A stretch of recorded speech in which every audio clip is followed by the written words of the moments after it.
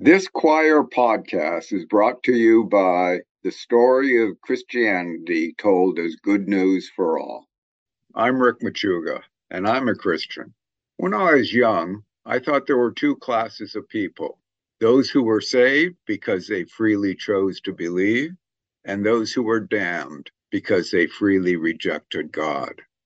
In middle age, I still thought there were two classes of people: the saved and the damned. Only now I thought in terms of God's sovereign right to do whatever he damn well pleased. Now I'm old, and I still believe there are two classes of people. First, there are those who are saved and they already know it. Second, there are those who are saved. It's just that they don't yet know it.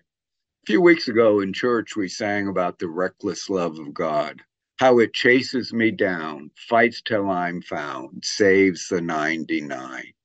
This song, this chorus, perfectly sums up my little book, The Story of Christianity Told as Good News for All.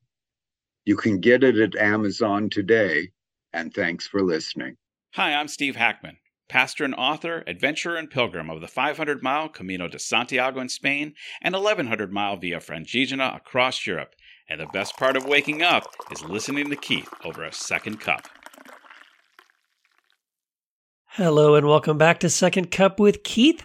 I'm your host, Keith Giles, and in this episode, I would like to talk about a specific book of the Bible that, there's a lot of books in the Bible that are very misunderstood. Revelation, of course, is probably the most misunderstood book in the Bible, I would say, but Romans is a close second.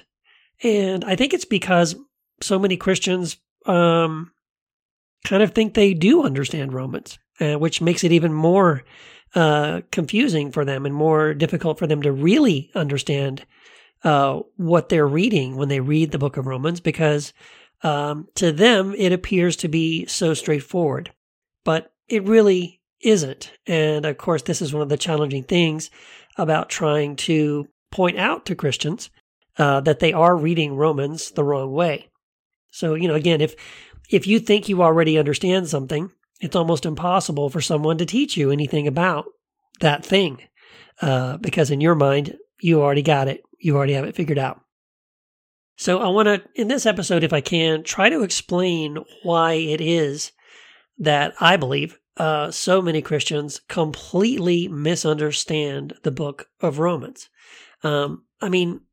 Romans is a book that I know many, many Christians really deeply love. They really love Paul. To them, Romans is really Paul's probably his magnum opus, right? His greatest book would be the book of Romans to a lot of Christians, because to them, they think that it's really a book about how much God doesn't like gay people. They think it's a book about how Christians have a mandate to support the government and the police state, to join the military. And they believe it's all about how we're all wretched sinners and worms who can do nothing to ever escape our sin nature. And of course, they also see Romans as the go-to place to figure out how to be saved. The Romans road is something that as a young man I was taught to memorize and use. I put it in my Bible. It's even there now, the Bible I've been using since I was in college. That has notes in the margins, directing you through the book of Romans to, first read this and then take them to this other passage and, walk them through this Romans road series of verses to explain to them how they need to, what they need to do to make sure that if they die tonight, they'd be in heaven tomorrow. But I want to just let you know that Romans is really not about any of those things. Not at all. First of all, let's just kind of take them one at a time. Romans chapter 1 is not a condemnation of gay people. It just really isn't. And I invite people, if they doubt me on that, to really seriously do this. Just grab the book of Romans, grab your New Testament, open it to the book of Romans, set aside some time, and just start at the beginning and read start at Romans chapter 1 and read all the way through it. And what you'll notice if you do that, I believe you will, that most people are able, if they could really just follow the train of thought, make sure you follow what Paul is saying. And if you do that, what you'll recognize is Paul is not condemning homosexuality. So what he does in the first chapter of Romans is first to set up the reader.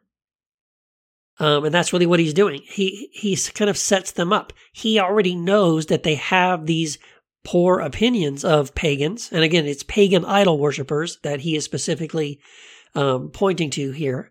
Yes, he's talking about some of the practices that they use when they worship idols. And yes, for many of those pagan idol worshiping Gentiles, the ways that they engaged in that idol worship did involve sexual intercourse, public sexual intercourse in their temples. So he does talk about that.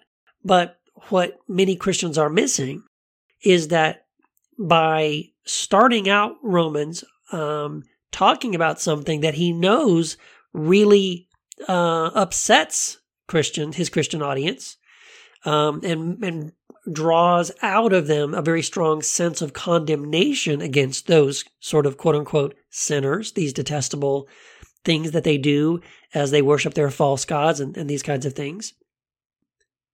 So he begins speaking about that. He's kind of wanting to draw out of them. Yes, he knows as he's talking about this in chapter 1, what is rising up in his audience is this indignation, this anger, this condemnation of these people. Look at these horrible things that they do. But then you can't miss what he does in the very next chapter. So in chapter 2, after sort of stoking the fires of condemnation and judgment in the hearts and minds of his Christian audience against these, evil pagan idol worshipers who do these horrible things, the very next thing he says in Romans chapter 2, starting in verse 1, is this: "And you, therefore, have no excuse, you who pass judgment on someone else. For at whatever point you judge another, you are condemning yourself, because you who pass judgment do the same things." Now we know that God's judgment against those who do such things is based on truth. So when you, a mere human being, pass judgment on them and yet do the same things, do you think you will escape God's judgment? Or do you show contempt for the riches of his kindness, forbearance, and patience, not realizing that God's kindness is intended to lead you to repentance?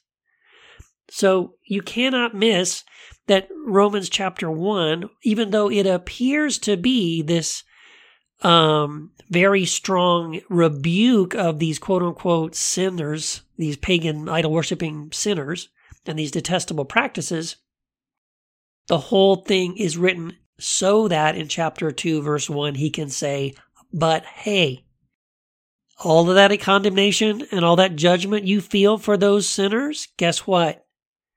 You are now passing judgment on yourself, because you who condemn others and pass judgment on others are guilty of the same kinds of things. Maybe not the exact same things, right? But this idea, if you've broken some of the law, you've broken all of it. So all of us are quote unquote guilty. All of us come under this judgment. We shouldn't come under judgment from one another. His point is that it's God's judgment. And so it's not our place to be the ones judging other people when we ourselves come under the exact same judgment from God. Now, the other thing, though, about specifically Romans chapter 1, too, is that even if you just isolate Romans chapter 1, which unfortunately most Christians will do, and read through it, what you'll notice, again, is it's not condemning specifically same-sex relationships. In other words, what we would call today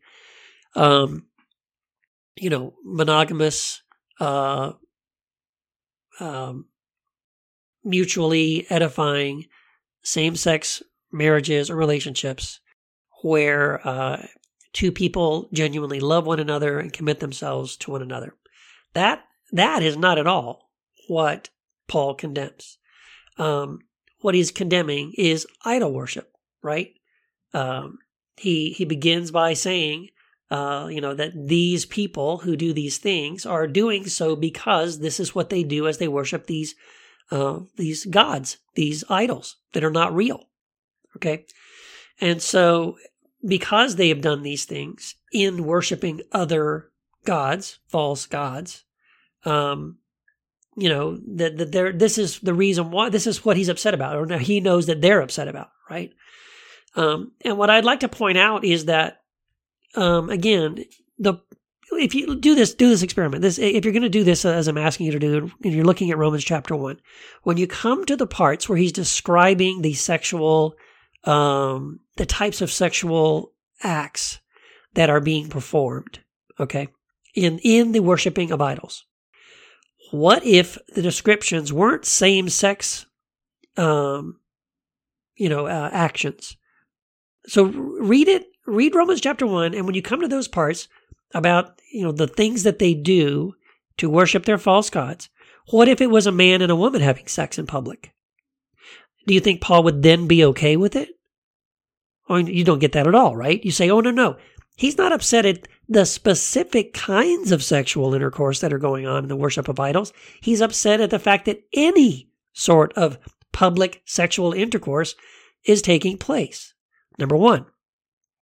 Number two, again, if it were, if he did mention only same-sex intercourse that was taking place in order to worship a false pagan deity, would you and I assume that therefore God hates heterosexual sex? You know what I'm saying? So here you are reading Romans chapter 1.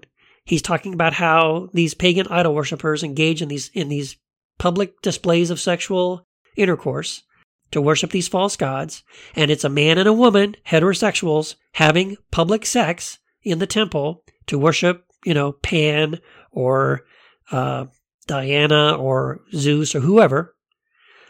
Would any of us conclude, therefore, what Paul is saying in Romans chapter 1 is that God hates it when men and women have sex? Of course we wouldn't. And that's my point. So just because Paul, the specific kinds of sexual activity that is undertaken in worshiping these pagan deities in the temples happens to be a same-sex intercourse, does not therefore mean that automatically God condemns that specific kind of sexual activity. In the same way we wouldn't assume it if it was heterosexual. That's what I want us to notice. But again, the entire thing is, as I said, really intended to just be the setup for what he wants to drop on them in Romans chapter 2.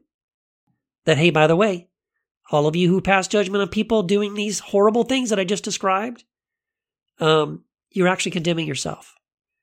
Because you who pass judgment on these other people are guilty of breaking the law the same way they are. And we are all under God's judgment. That is the point he wants to make. That's really the only point he wants to make between Romans chapter 1 and Romans chapter 2.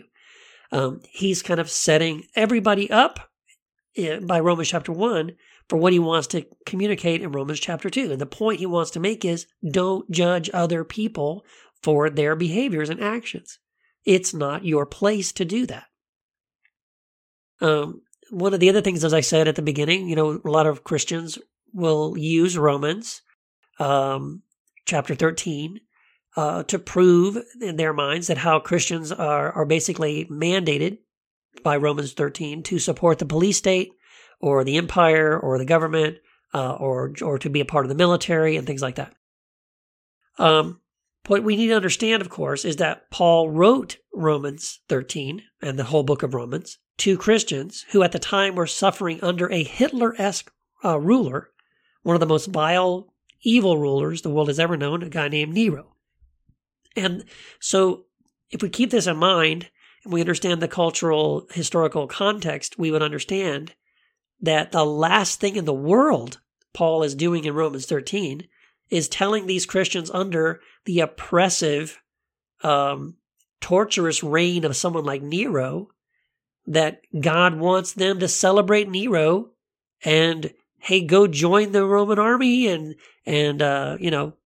all hail the Roman Empire, right? Of course not. That is not at all what he wants to say. I want to read a quote from my friend Steve Scott, who talks about Romans 13, and he says this. He says, Romans 13 suffers from a poorly placed artificial chapter division that, if read from chapter 13, verse 1, distorts the true meaning of the overall context flowing from chapter 12. The overall context is that if somebody commits evil against you, do not take revenge, but allow the civil authority to punish the evildoer.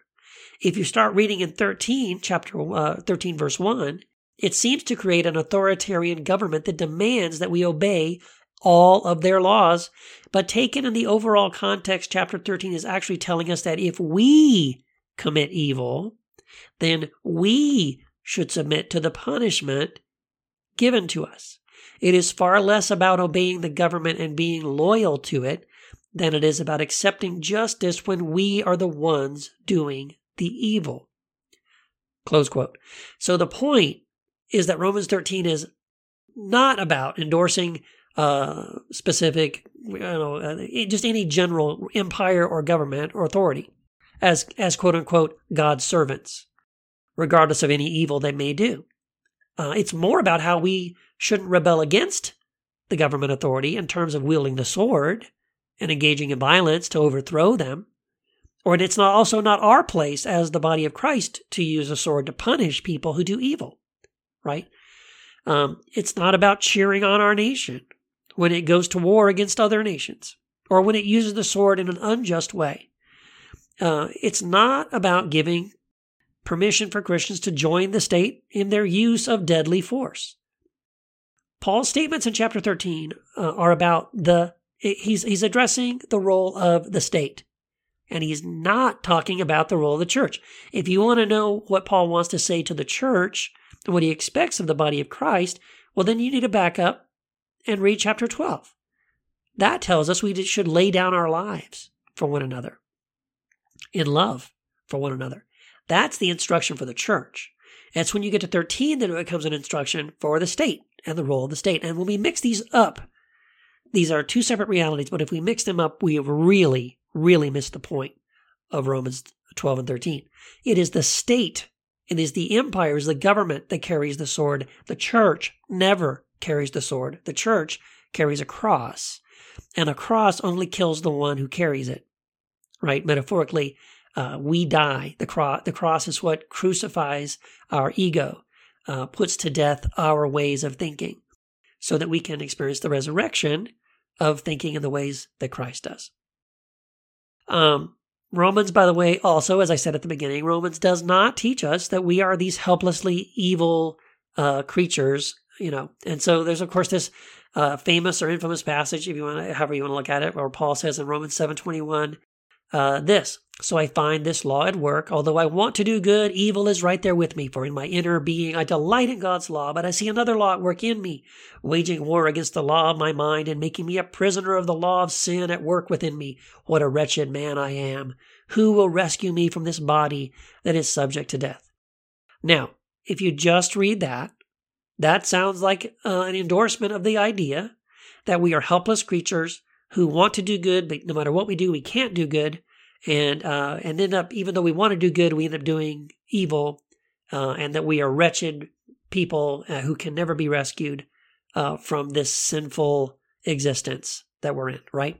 Except that if you just read the very, very next verse, we don't stop there, but we keep reading. Then Paul answers his question. He just asked a question. He ended that with a question: who will rescue me from this body that is subject to the power of death? He says this: thanks be to God who rescues me through Jesus Christ. So most of the Roman epistle is written in something, and this leads me into the overall misunderstanding of the ways that Christians misunderstand the book of Romans. And here it is. It's because most Christians are completely oblivious to the fact that the majority of the Roman letter, Paul's letter to the Roman church in Rome, is written in a style, a very specific argumentative style that was very popular in the first century called prosopopoeia. Prosopopoeia. And what is that? Well, it's an argumentation writing style, again, very popular with philosophers and theologians of the time. And it's a style of writing, an argumentative style of writing, where the author will pit one set of arguments against another opposing view in a sort of a back and forth virtual debate or dialogue, where the ultimate point is to prove one side wrong and establish the strength of another position that is better, that is more accurate. Okay? And so if you understand that, and it's so critical to understand this, guys, if you're going to really read Romans, if you want to understand this, you have to notice that there are, all throughout the book of Romans, there are two opposing viewpoints that Paul constantly juxtaposes with each other, okay? And very simply, they would be this. There are some statements in the book of Romans, the letter of Romans, where Paul is saying that God unconditionally loves the righteous and condemns sinners. Okay, so that message seems to be the only one that most Christians ever get out of Romans. God loves the righteous, but he condemns sinners. But the other message that is present in this back and forth argumentative debate within the book between these two voices is this other argument that said, where Paul also says this, that God shows mercy on everyone because God is better than we are. And so Paul really begins, the entire book really is Paul building a case in this back and forth mock argumentation style between an imaginary, let's say a Pharisaical voice, we might call that voice the voice of Saul, and the other newly restored and redeemed Christian, Paul. And by the way, that voice is what Paul really believes. And so that's what's going on in Romans. But if you don't notice that, you don't pay attention to the fact that it is a back and forth conversation. And so I'm going to try to give you some examples of this. So let's see if we start, just going to scroll down here. Just a moment. Okay, here we go. Here's an example. So, let's read Romans starting in chapter 3, starting in verse 1 of Romans chapter 3. And I'm going to read Romans chapter 3, starting with verse 1. I'm going to try to do it in a way, I'm going to read, as I read through it, that you will notice these two different voices. Once you start to notice it, hopefully it's really easy to notice that this is not Paul just telling you, here's what I think about everything. That it really is this prosopopoeia. It is this back and forth conversation between two opposing voices.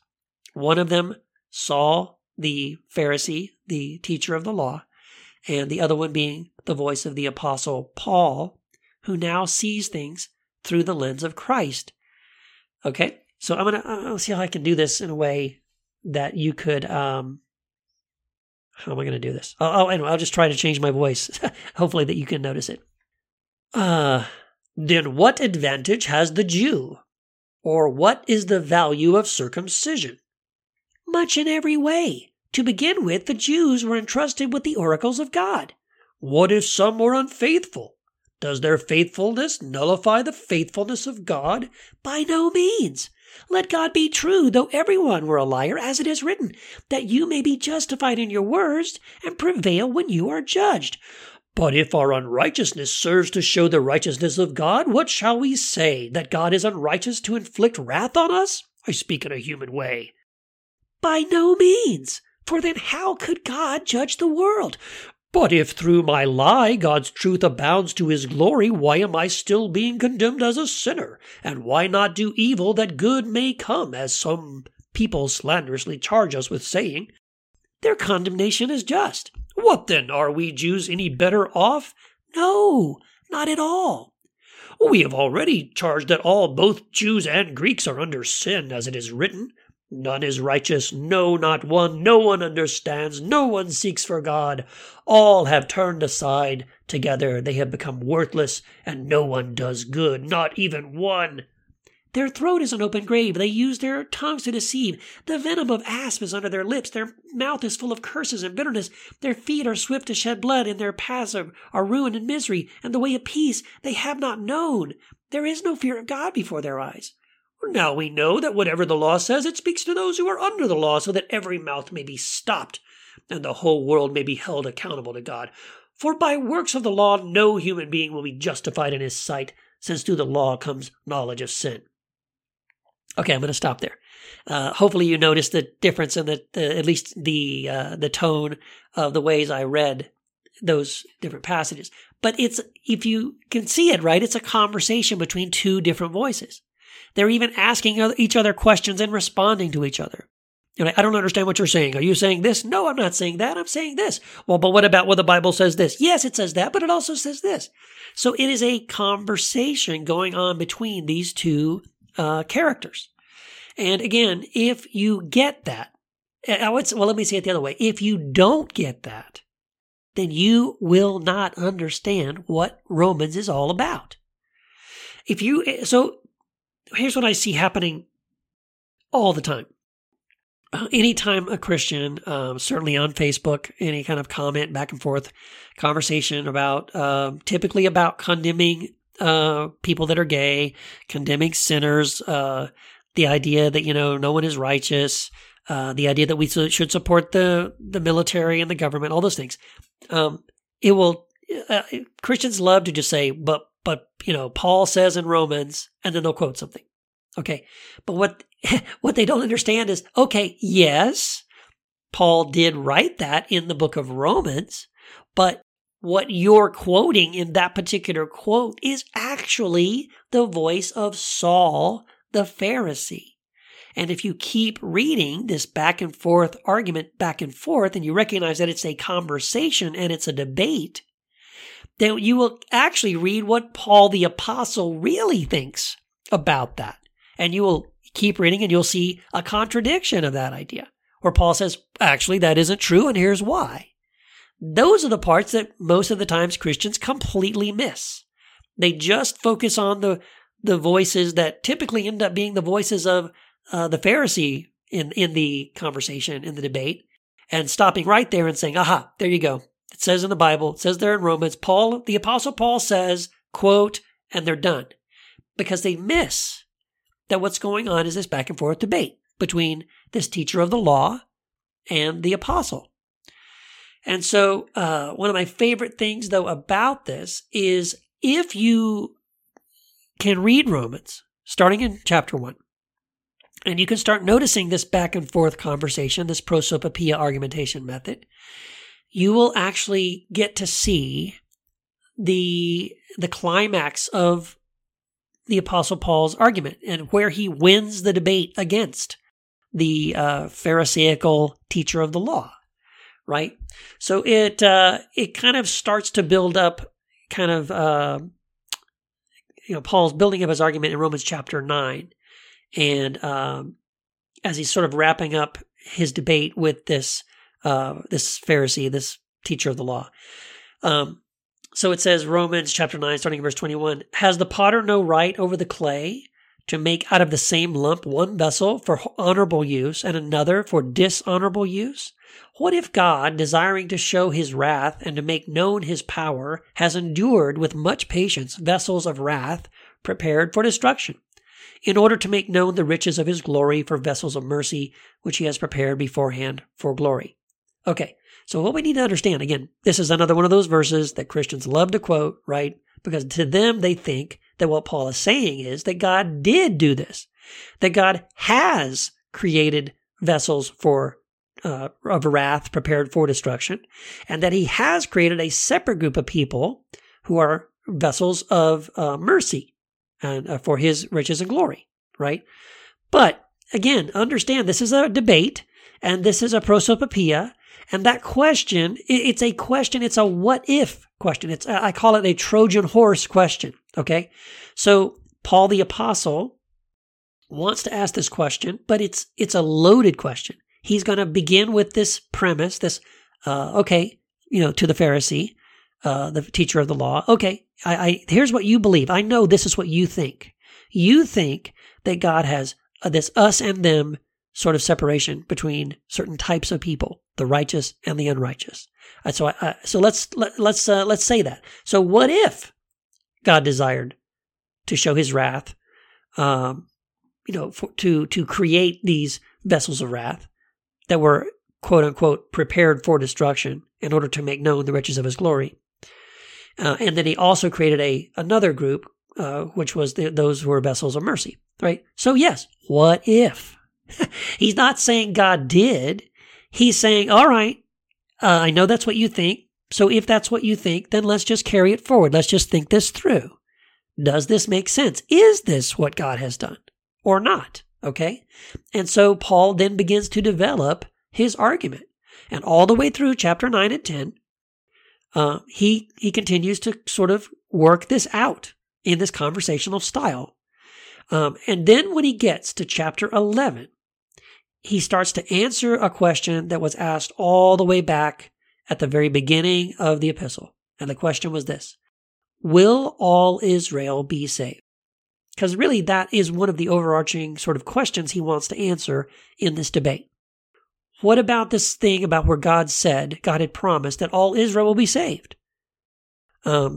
Is that true? And if it is true, how is it true? Because it appears that it's not being fulfilled at the moment, at least as Paul's writing this. It appears at the moment that Christians are these vessels of mercy and Jews are these vessels of wrath. But how can that be? Because the Jews are supposed to be Israel and Israel is supposed to be saved. And yet it seems that they're being condemned.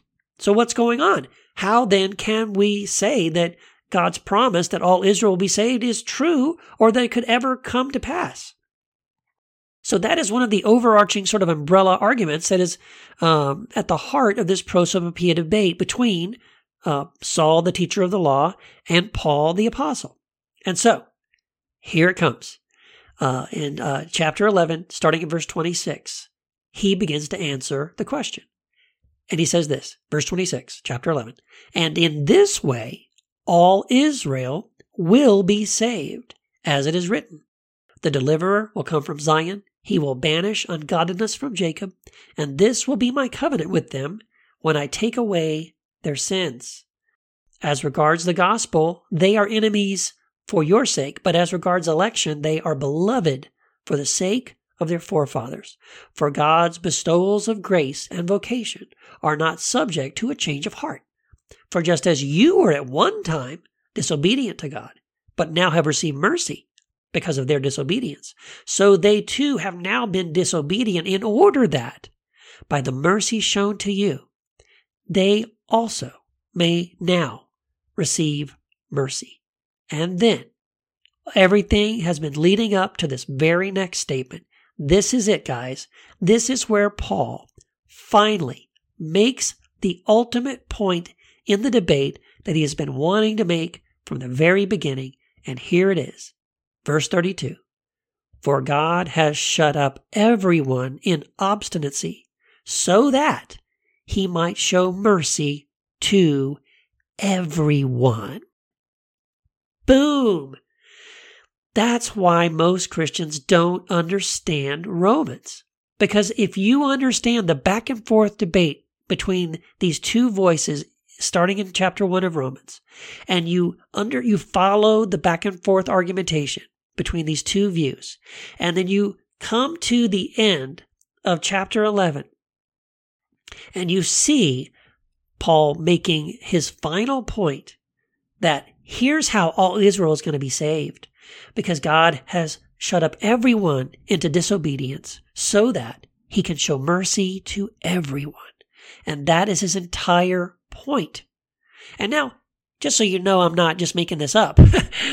How do you know that Paul has made this amazing point that he's been trying to make this whole time? How do you know that statement right there, that verse right there, that God has shut up everyone to disobedience so that he might show mercy to everyone is the entire point he wants to make, because the very next thing he does after that is what I call a touchdown end zone dance.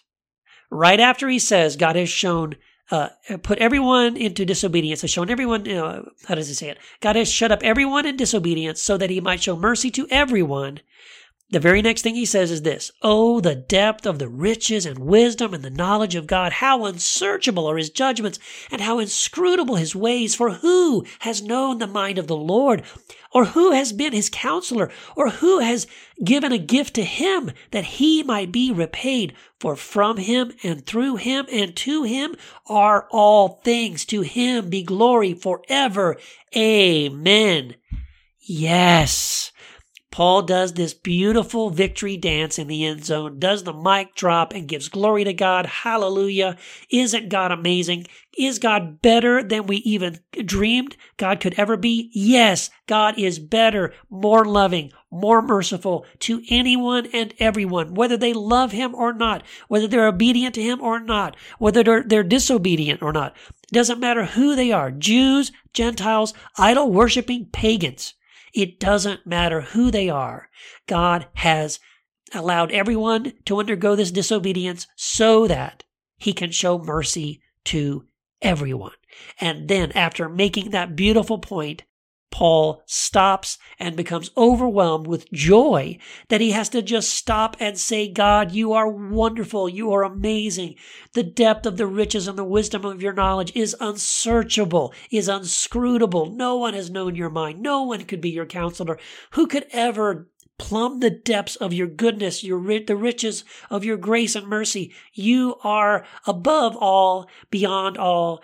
For from you and through you and to you are all things. May all glory forever be yours. Amen." What is it that draws this spontaneous, fantastic, spectacular expression of joy and just spontaneous thanksgiving out of the mouth of Paul the Apostle? It's simply this: that God has shut up everyone into disobedience so that he might show mercy to everyone. Isn't that amazing? And again, what a sad thing if Christians miss it. That's the entire point. That's what it's all about. So many of you guys know that I love David Bentley Hart. He's one of my favorite living New Testament scholars. And in his New Testament, he has a new translation of the New Testament, which I highly recommend. There's a wonderful note under this section of Romans, and I want to read it or share it with you.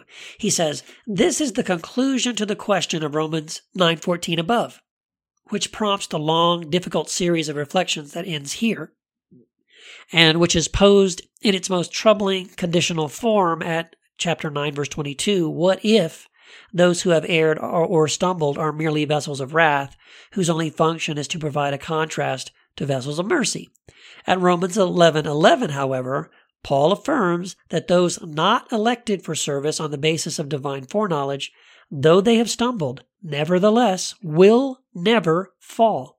And at 11:12 and at 11:25, he affirms that the estrangement of the elect and, quote, "those who stumble," close quote, is a temporary providential arrangement that allows the full totality of Jews and Gentiles alike to enter in. And here, finally, he affirms that there is then no actual distinction of vessels of wrath from vessels of mercy. Rather, all are bound in sin and all will receive mercy. So, my friends, if you don't understand all of these things that I just talked about, then you will completely miss everything that Paul is trying to communicate in the book of Romans.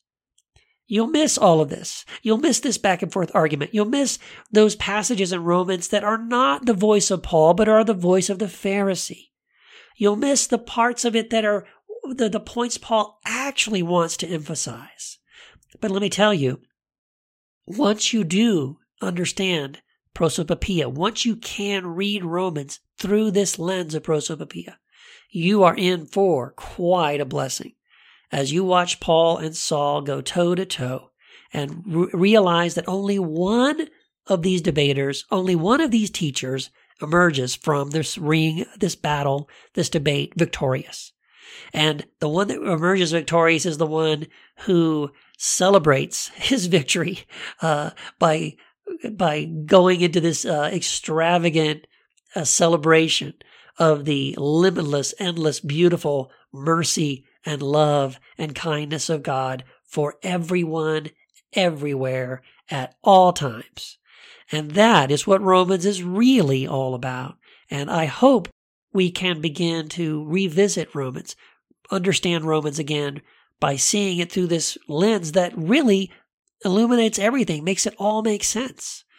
It's also, by the way, the reason why, if you understand that Romans 11 ends with this astounding revelation that all of us have sinned and therefore all of us have received this mercy of God, and that in this way, all Israel and all Gentiles will be saved through Christ. And then you understand this celebration, this amazing, extravagant, fabulous declaration of how amazing God is, right? At the end of Romans 11, that leads straight into Romans 12. Therefore, in view of God's mercy, what mercy? The mercy he just explained from Romans chapter 1 through Romans chapter 11. But again, this is part of the problem with breaking up the Bible into chapters and verses anyway. It sort of forces us to read it in this sort of artificial break of ideas. Like, okay, at the end of 11, that was the end of one thing, and 12 was the beginning of something else. No, we should read the end of 11 straight through into the beginning of 12 because they are connected. They're not separated ideas at all. At the end of this Romans 11, after Paul makes this amazing point about how God has, sees that all of us are disobedient and therefore shows mercy to all of us, and then has this amazing celebration of how amazing and incredible God's love is, the very next thing out of his mouth is, therefore, in view of God's mercy, how then should we live our lives?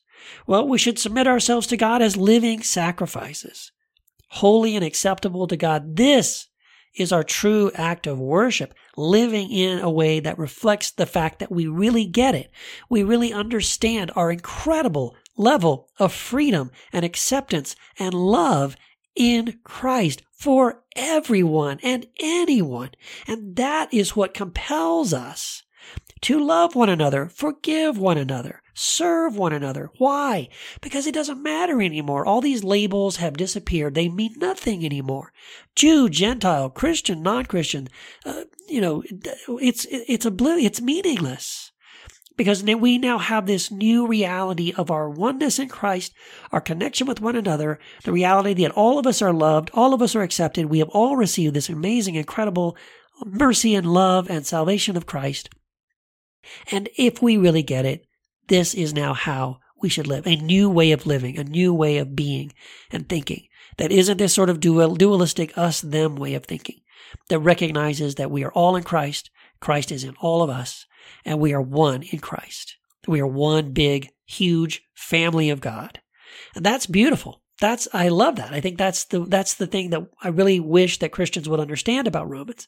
It's not, it's unfortunately become a book that Christians think affirms all of their dualistic thinking because they only hear the voice of Saul the Pharisee in Romans, and they miss the point. They miss this back and forth debate that's going on, and therefore they miss the conclusion. They miss the celebration. They miss the refutation of all of those assumptions that they bring with them into the book of Romans. And I hope that this podcast can help you, my friends, see Romans this way, read Romans from this perspective, because I believe this is exactly what it's all about. This is what we've been missing.